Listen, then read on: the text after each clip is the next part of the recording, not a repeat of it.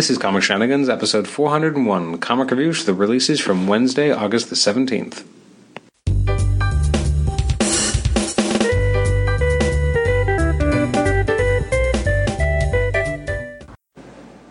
This is Comic Shenanigans, episode 401. This is our comic reviews episode for the week of Wednesday, August the 17th, otherwise known as the week comics came out while I was on vacation. How dare they? I'm your host, Adam Chapman. Usually we like to take a look at the comics that came out the week before. This time, I'm recording this on the 25th of August, so it's been 8 days since these comics came out, but as I mentioned, I was on vacation, busy recording the insane 6-hour odyssey that was episode 400, so forgive me that I did not get a chance to read as many books nor get this out in as much of a timely fashion and manner as I would usually hope to do so. This episode will probably be going up either late on the 25th or early on the 26th, so we are late no matter how you look at it, but the next episode will be up in a couple days. We'll be getting back on track. It'll be episode 402, our conversation with Ron Mars. Upcoming episodes, 404, I believe, should be a conversation with Scott Collins. 406 should be a conversation with Ron Friends. It's actually our second conversation with Ron Friends. Our first one was around this time last year. So that's kind of some of the stuff we have in the works. I'm still working on other interviews that will be coming up later down the line. If there's anyone you'd like to hear me talk to or maybe have back on the show, email me at comicshenanigans@gmail.com. Let me know who it is, and I am always open to try and get people on the show. We've been trying for a long time to try and see if we can get Butch Geist on the show, because friend of the show, Matt Miller, is a huge fan of his work, and I'm like, oh man, it would be awesome to have him on the show, especially because he illustrated one of my favorite books, which is Ruse at CrossGen back in the early 2000s, but unfortunately that hasn't come to fruition. But you never know, so I like to pepper these people with requests, because eventually sometimes people say yes. Some people will never say no. I don't think I'll ever get Dan Slott on the show, but he's a very hard get for most places these days.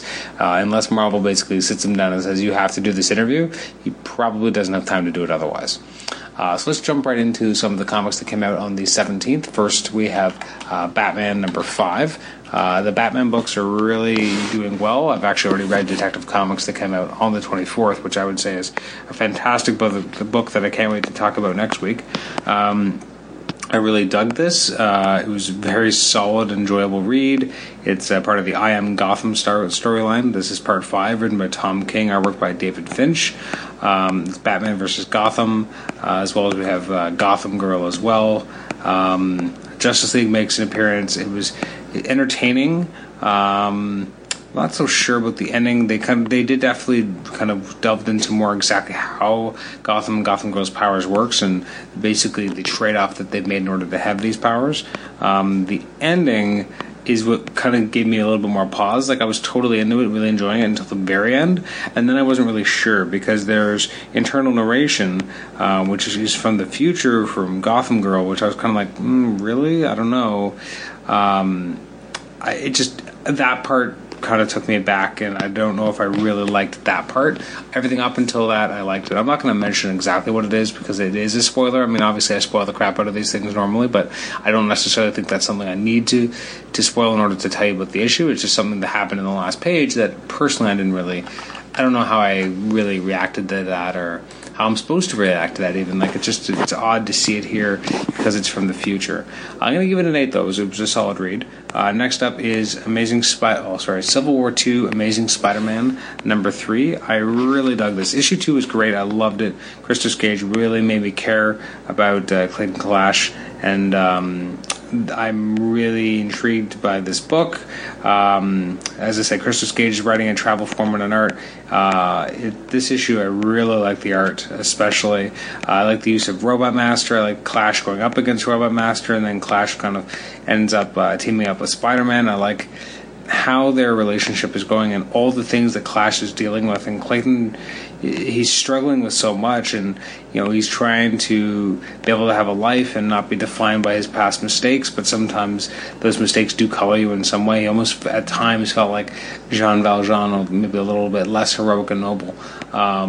And I'm excited to see where the last issue goes.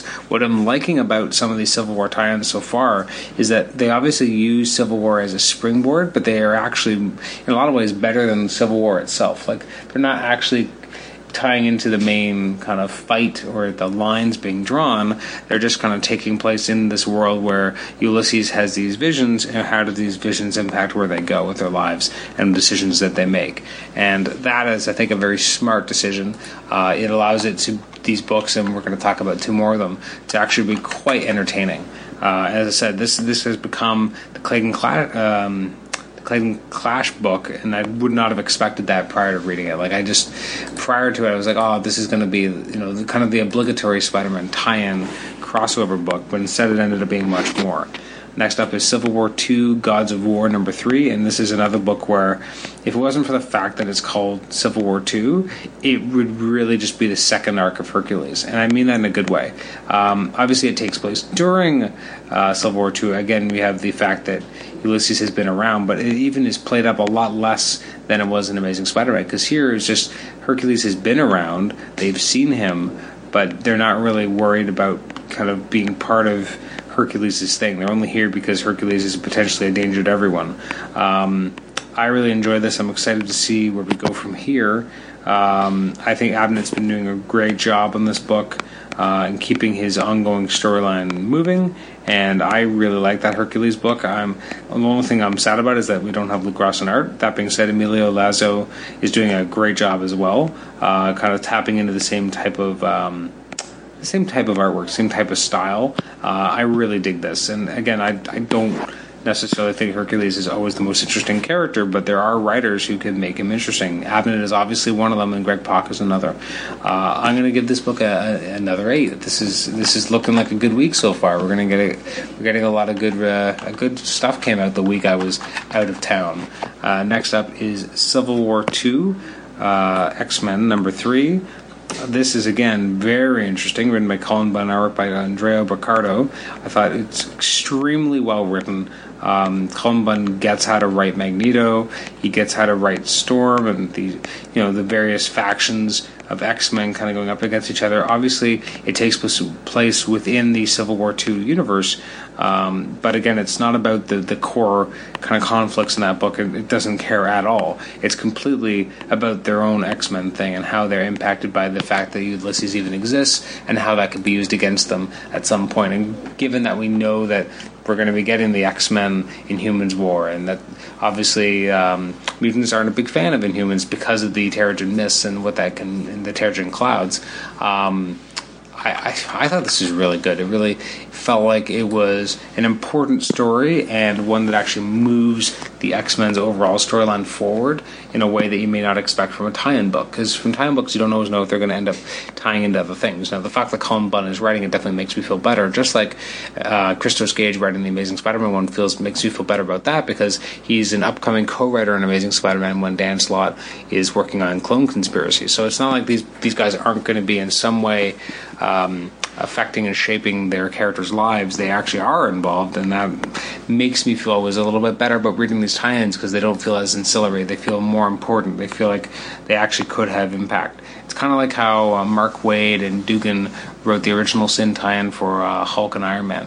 They were the writers of those particular books at that time, so it made sense that they would be writing it. And I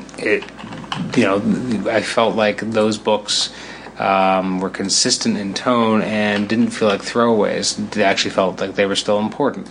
It was because the regular writers were writing them, and that is a huge thing. I can't even undersell that is a huge part of what makes these particular tie-ins feel less extraneous and actually more important. Obviously, they don't really feel like they mean much in the grand scheme of the storyline, but in terms of their own storyline, they actually are very important. Next up is Civil War II, The Fallen, number 1. I really liked this. I thought it was really good. It was written by Greg Pak, artwork by Mark Bagley. I don't know where Bagley finds the time, but okay. So he does this book where we have the funeral of Bruce Banner, and the fact that it's a difficult thing to deal with. And we get to see, the Silver Surfer shows up. He shares the pain. He tries to calm people that are protesting the Hulk. And you have the appearance of the Warbound. It just felt like we're getting a lot of good introspection here. And Greg Pak is the guy to make it work. And I almost forgot about the Warbound guys. I didn't even remember that No Name was even alive. I like that we go in different directions because we have Betty, meeting with her father. We have, the Warbound finding Scar. We have Rick Jones, trying to figure out what to do. Then we have them finding the will from Bruce Banner, and that was actually quite a good moment as well for all the different characters. I like the egg timer in particular. I liked the only thing that didn't work. I mean, it's one of those things that you do in comics, but like it's kind of hokey. Was She-Hulk crying even though she's like unconscious and like hooked up to tubes because somehow she knows that Bruce is dead. I thought it was really entertaining, although I did like that Amadeus Cho was like, no, I'm not doing this. Like, he's pissed off, and that kind of leads into what we've already seen in the recent issue of Totally Awesome Hulk. This was really good. I feel like it should have come out a couple weeks ago, and maybe it was originally supposed to, and now it's been delayed. Very entertaining. Greg Pak knows how to write a Hulk story, or knows how to write a story memorializing the Hulk as well, apparently. I really dug this. Again, I've been vocal about how much I enjoyed Greg Pak's current run on Totally Awesome Hulk, and this felt like a nice extension of that, and felt very organic to the characters, even though the character's demise may not have felt more that organic in the Civil War book. But at least it's interesting. We got the great, like, one of my favorite kind of just Banner stories in Totally Awesome Hulk. It's just so introspective and beautiful. Then he gets killed off unceremoniously in Civil War 2, and then we have again a really nice coda to the character, and it's all thanks to Greg Pak. No thanks at all in this case to Brian Michael Bendis. Next up, Justice League number 3. I continue to enjoy this. I'm really excited about this kind of direction of it. Superman's more involved. The villain's kind of boring, but it's about the interplay between the heroes for me, and not necessarily a little bit forgettable villain. It's written by Brian Hitch, artwork by Tony S. Daniel. Daniel's artwork is gorgeous. I really liked how Batman came to recruit Superman with Cyborg. I like how Superman kind of has that discussion with his wife and then leaves his cape behind for them, and then kind of heads into the heart of the sun. Very intriguing, very interesting. I'm excited to kind of see where we go from here, and how Superman, and like I like at the end that Superman's like, I don't know what to do. That's not something you're used to seeing, especially this version of Superman so far has kind of had a lot of the answers, like, because he's the antithesis, not the antithesis, that's the wrong word, but he's the grown-up, he's not the pre-New 52 Superman who kind of was the hot-headed one who just kind of ran in usually. This Superman has seemed to have more of a plan typically, which is part of what I like about him. He feels like a Superman who's not just an impetuous, newcomer to being a superhero. I'm going to give it an 8. So far, I think that's 8s for everything, so this is just the 8 week. Next up, we have Nightwing number 3, which is also going to be an 8. This was really enjoyable. Great interaction between Nightwing and Babs, as well as Raptor. I'm liking where they're going with this relationship between Dick and Raptor. And yeah, very, very entertaining. Very good. Tim Seeley is just killing it here, and Javier Fernandez has some amazing art. And the whole premise of them being in this, this guy who makes, mazes and being in his house and trying to figure out their way through it, I thought was actually a really cool concept and a nice way of kind of showing up some of Nightwing's, acrobatic tendencies as well. I really dug this. Next up is Spider-Woman number 10. This was fantastic. This was a really entertaining issue. It's interesting. It's not by the regular creative team. Well, sorry. It's by Dennis Hopeless. Layouts by Javier Rodriguez. Finishes by Veronica Fish. So it's not like it's a pure Rodriguez production, but you can definitely see his artwork here. Really enjoyed this. The idea that Jessica Jones. Jessica Drew doesn't necessarily trust Ulysses and these predictions, so she kind of goes out hoping to prove one of them wrong. It doesn't quite go the way she hopes it, but at least because she was there, she was able to, save someone's life. She just tries calling Carol and telling her about how she trusts everything, and then she finds out about the death of Bruce Banner, and she is not happy about it. I'm excited to kind of see how these two best friends come to blows in the next issue, especially given, I can't even remember, but I guess Spider-Woman did have a relationship with Clint. So the fact that he killed someone, that's not going to set well with her either. I'm going to give this an 8 out of 10. Big surprise there. Next up is Superman number 5. Remains intensely enjoyable. It's Superman versus the Eradicator, but he's not alone. We have him taking his family up to the basically up to the moon and to try and protect his family. That's right. Is it even in the moon? I can't even remember. He's somewhere. He finds out that I guess Batman has like a Batcave on the moon or something. Again, it's been a little while since I've read it.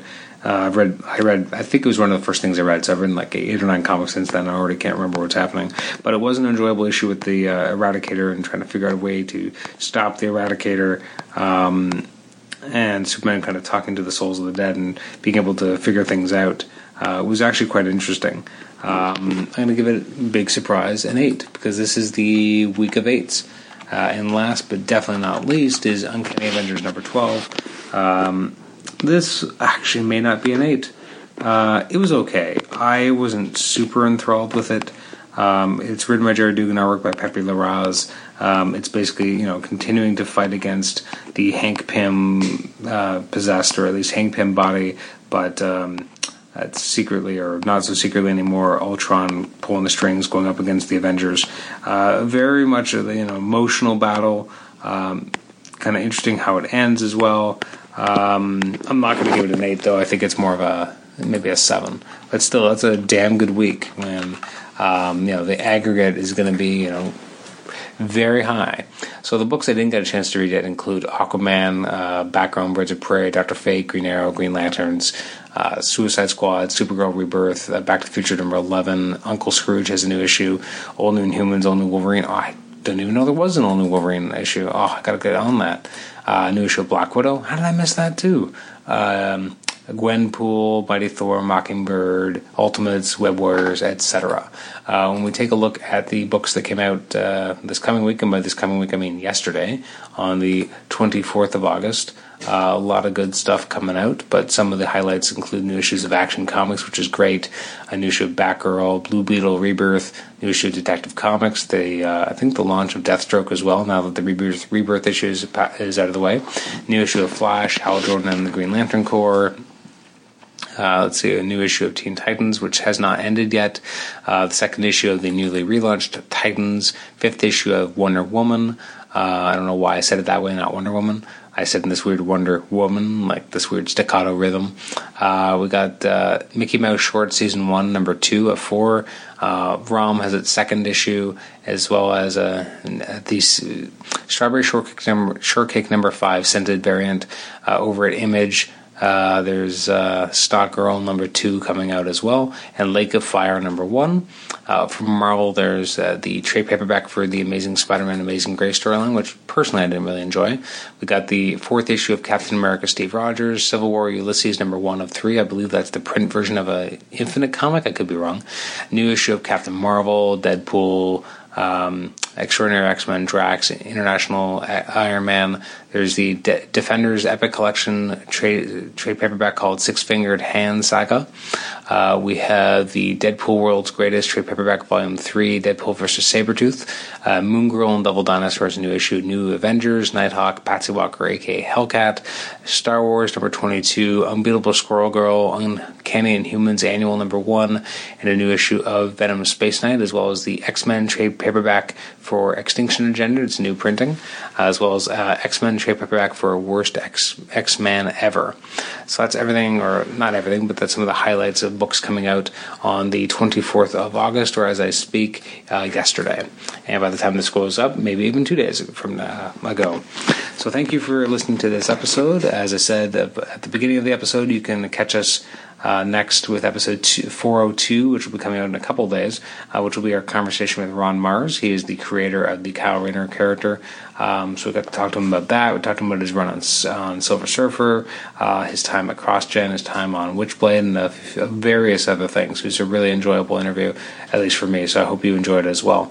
So thanks again for listening to this review episode, and we will catch you next time. Bye-bye.